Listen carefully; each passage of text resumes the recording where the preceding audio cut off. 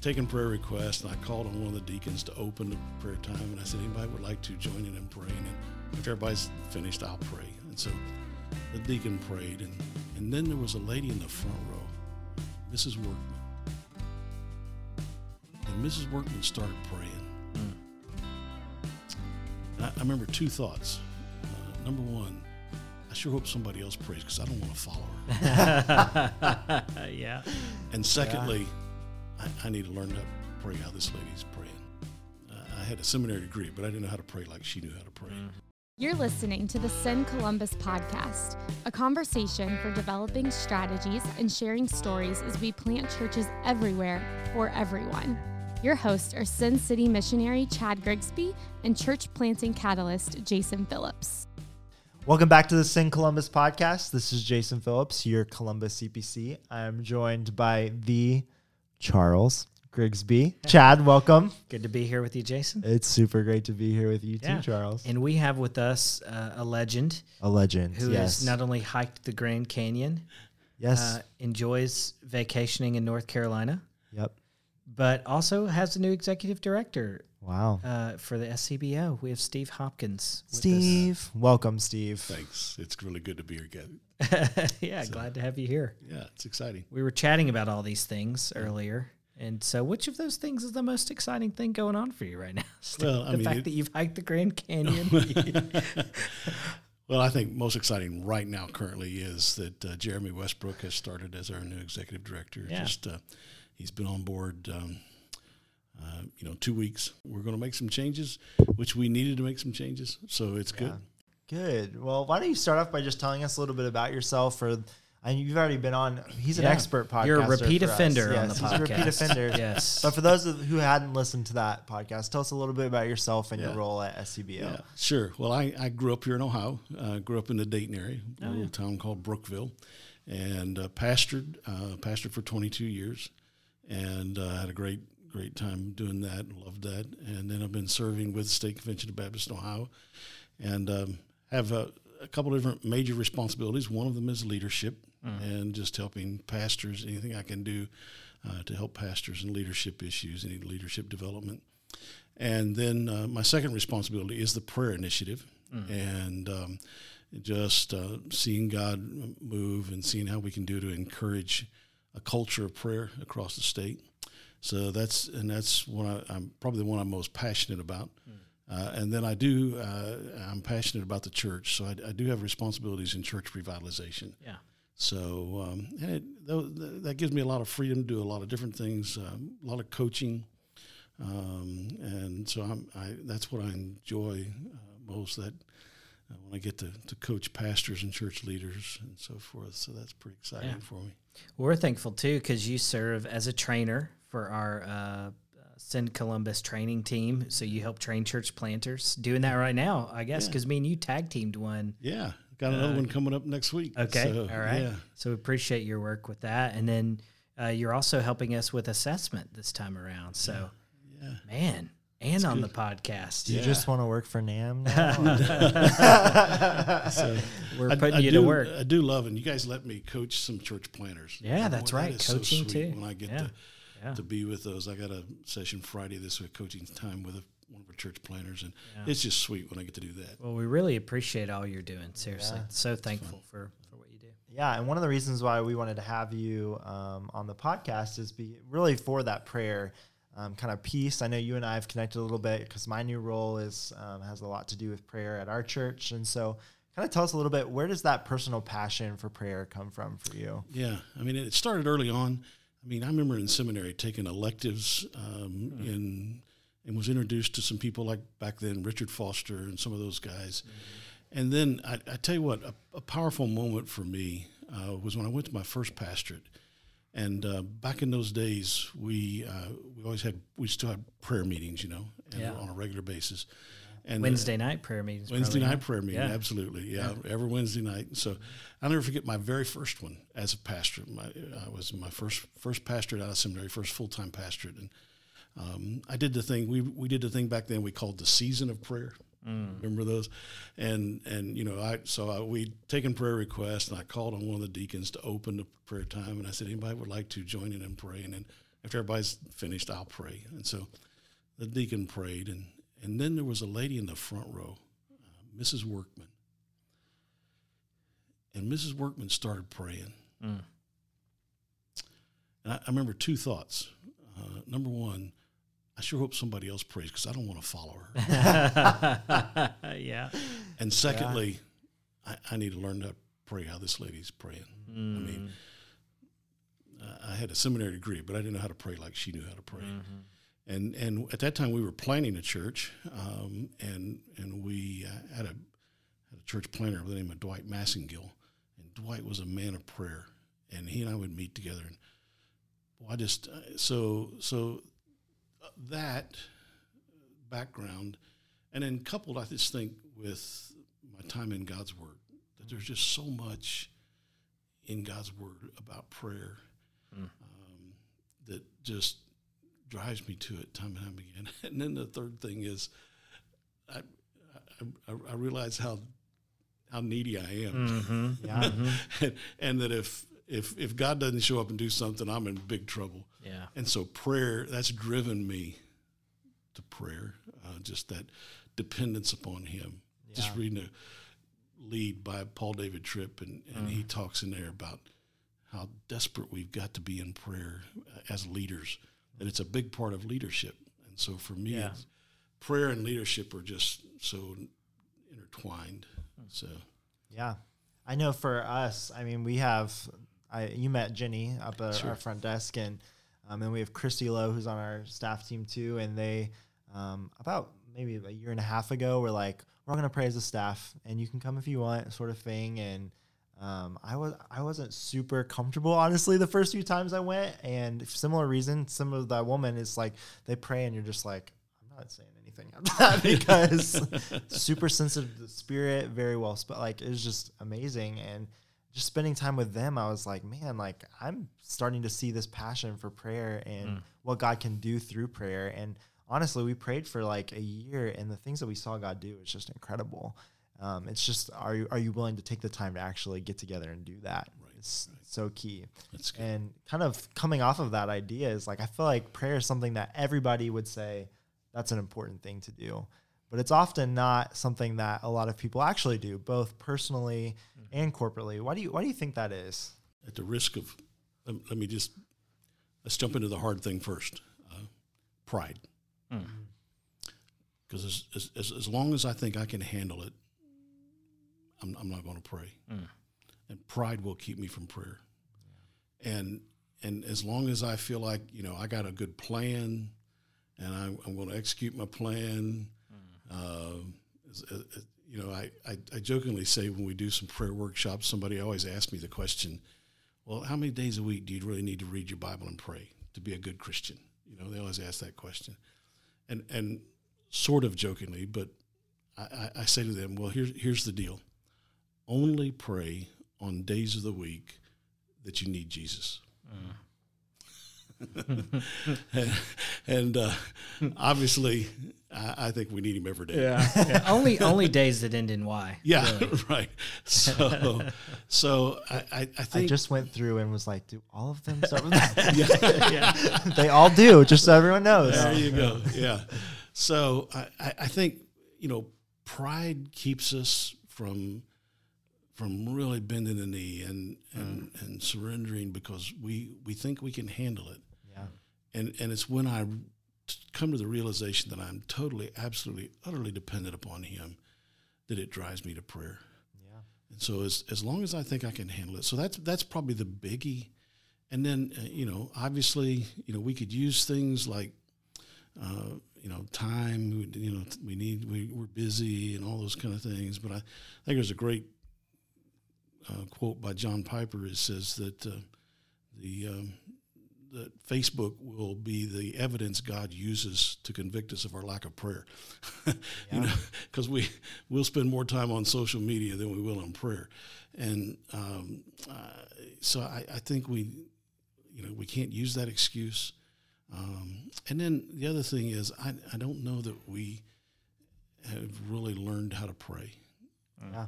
And prayer is not something so much that you can just be you can't read just to read a book on prayer. I mean, there are great books on prayer, and I read them all the time. But you learn how to pray best by praying, and you learn how to pray better by praying with people who pray better. Yeah. And so, some of those people that I've prayed with have taught me so much about prayer. And so it's just something that I don't think we do well because we haven't done it. And we just need to pray, and we need to be praying together with people because I think that'll encourage our prayer life. I agree. And I think praying is such a vulnerable thing that I feel like sometimes it's hard to pray with other people, and you get self-conscious and how you're going to say things and all that kind of stuff. And so I think it keeps us from praying with other people. But the times when I have been willing to pray with people who are more spiritually mature than me and longer, further along in their walk with Jesus, it's so fruitful for me in my prayer life, just being able to watch them pray. And I agree with you. I feel like it's not something that you can read a book and be like, oh, I'm an expert on prayer now. Yeah, right. It's something you really have to practice and actually do in order to continue to grow in that area. Yeah. Yeah. So you've talked about, I think for a lot of people, prayer kind of is intimidating. And so are there any tools, resources, maybe books, maybe outside of books, besides just, I think what you said was great, praying with others to help develop prayer. But in all your work with churches, any tools that would help individuals or churches kind of take a step? Yeah, absolutely. There's a couple of tools that I think are just very, very good. There's a group that I'm a part of called the Acts 6-4 Fellowship. And the 6-4 Fellowship, which is based on Acts 6-4, talking about the ministry of prayer and the word, obviously. You can join the 6-4 Fellowship for free, and you just go to 64fellowship.com, and there's a ton of resources. Daniel Henderson is the key person there at 6-4. He's they call him the global director or something like that. But anyways, just a ton of resources that you can access, and it's free to join. And so I encourage pastors, I encourage every pastor and every church leader to join the 6-4 Fellowship because it's been huge for me. And then there are a couple of great books out there that you can. Daniel Henderson himself has written one called Old Paths, New Power. And that book is the best book I know about. I'm sure there's other great ones out there, but it's the best book I know about to help encourage corporate prayer. We got some sweet books out there on private prayer, and there's I love them, and I try to incorporate a new book on prayer 3 or 4 times a year that I've just tried to discover a new author and so forth. But Daniel Henderson and Old Paths, New Power really captures what it means for the body to pray together. And, one of the things he quotes in there, and I've checked it out, I believe he's right, he quotes Vance Pitman. And Vance Pitman says, 26 times in 28 chapters in the book of Acts, you find the church praying together. You got to really search hard, and I don't even know if you can find it, to find anything about their private prayer life. Now, it's not that they didn't have a private, I'm sure they did. But when the first church talked about what God was doing, they talked about the times they got together and prayed. That's really good. And if it was important for them, how much more important it ought to be for us. And so I think that corporate prayer life, I think one of the mistakes I made when I was pastoring is I used to believe that if I could get everybody's private prayer life elevated, it would help the church's prayer life. I'm now, I believe, just the opposite. That when we learn to pray together corporately, people's private prayer life will be encouraged. Maybe it's a both and, not an either or. But I think when we as a church model together what it means to pray, then people's personal prayer life just is elevated. As a matter of fact, illustration that's sometimes used with guys. Let's say that I got an 11-year-old grandson. Let's say they invited me to come and to coach his baseball team. And I gathered the boys together and said, hey, boys, baseball is such an honorable sport. And I gave them a great talk on the honorable sport of baseball. I said, this is a bat and this is a glove. And great inspirational talk on baseball, and even ended with an inspirational poem, Casey comes to bat or something. And then I said, okay, boys, go home and practice and come back next week. We'll play the game. I wouldn't be much of a baseball coach. Mm-hmm. But we've given some inspirational messages on we need to pray. And we've talked about how we need to pray, and we've given some inspiring messages. And then we've said, okay, go home and do it. Mm. Wouldn't it be so much better if we said, okay, this is how important prayer is. We're going to take some time together and pray. Yeah. A novel thought, that we can. So I think you got to incorporate it into the life of the church. And people, if they see that, they know how important prayer is. It elevates their personal prayer life. Mm-hmm. So that's kind of, I think, a key. So helping churches, I think that those are the big things. I don't think you need to rush out and look for some official program. I think finding some opportunities like that and things like the 6-4 Fellowship that is to encourage you and provide resources for you would be key for churches. Yeah. Prayer. Didn't you just tell me that you also do like a kind of like a boot camp for churches too? Yeah, we do some things.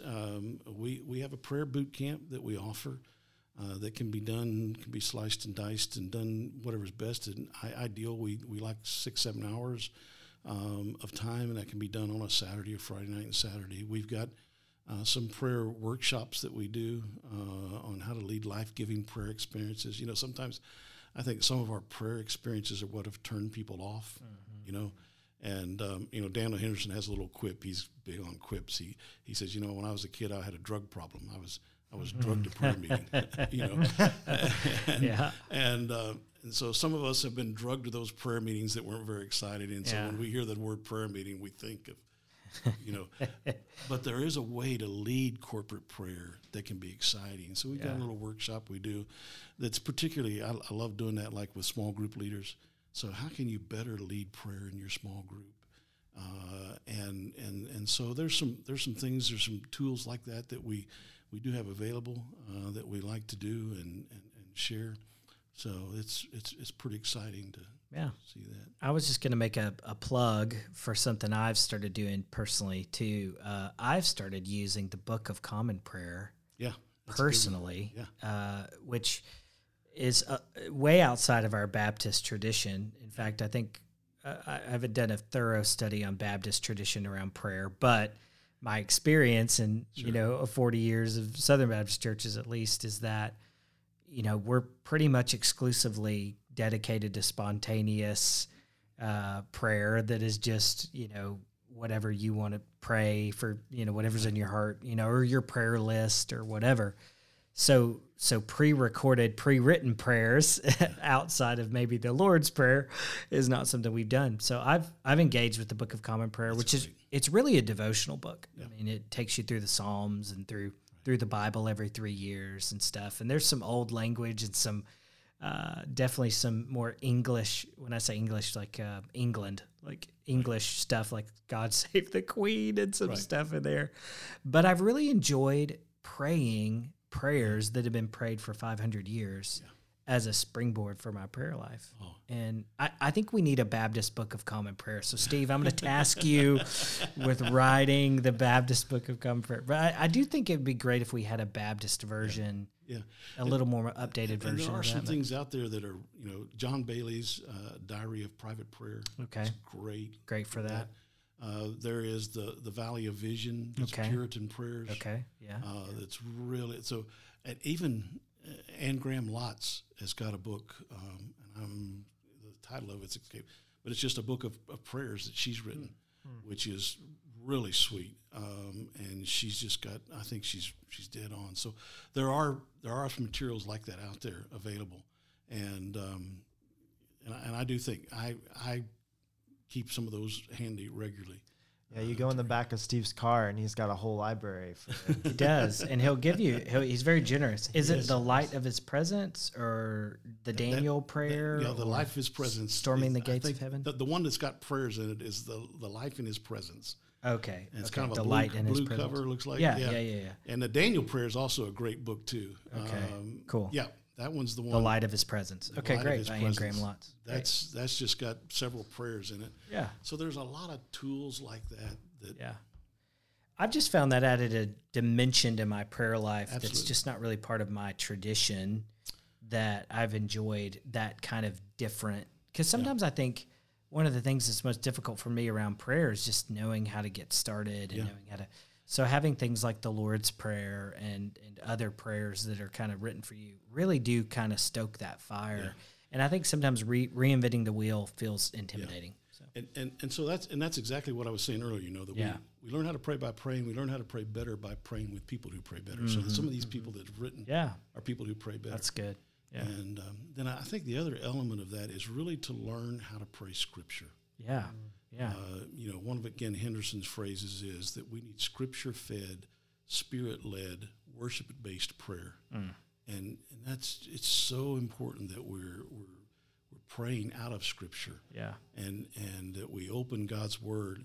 See, if I start my prayer from my needs, then my prayer is me focused. But if I start my prayer from God's Word, it becomes focused on Him. That's good. It makes all the difference in the world. So really good. Yeah, that's really cool. I feel like, have you read Praying the Bible by Whitney? Sure, John. Yeah. Dean's been pushing that a lot at Life Point and encouraging people to do that one as well. That is a great book. Yeah. Well, kind of to close, I want to bring it back to that corporate prayer piece. And I know I've read, is it Fresh Wind, Fresh Fire? That's another Jim really Cymbala. good one. Yeah. Yep.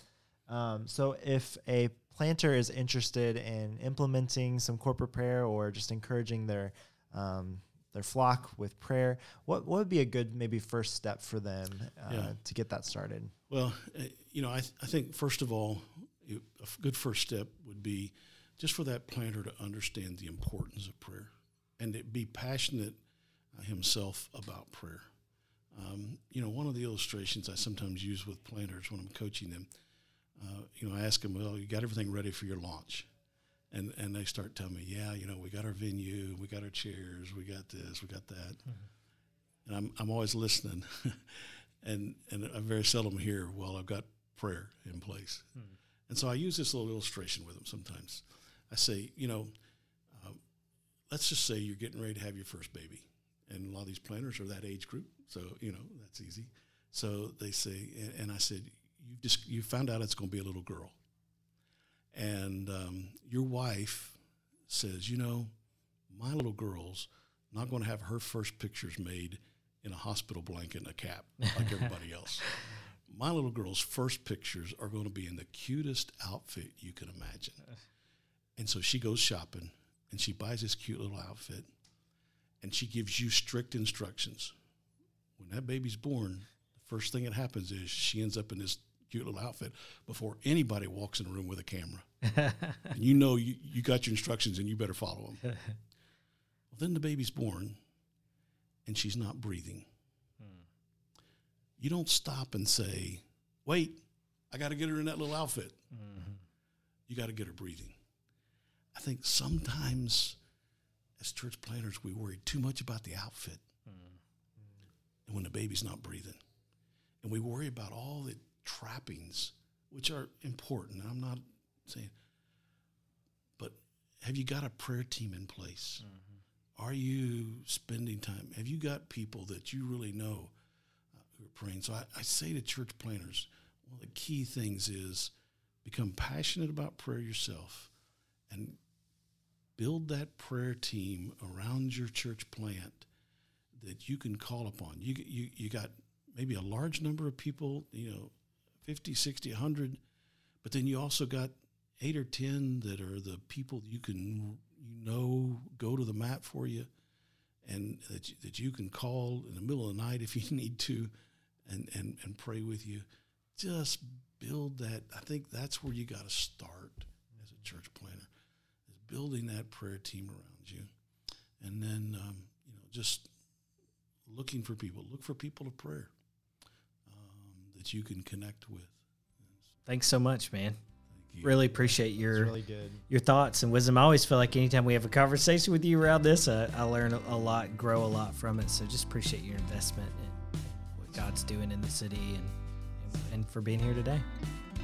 Thanks for checking out today's episode.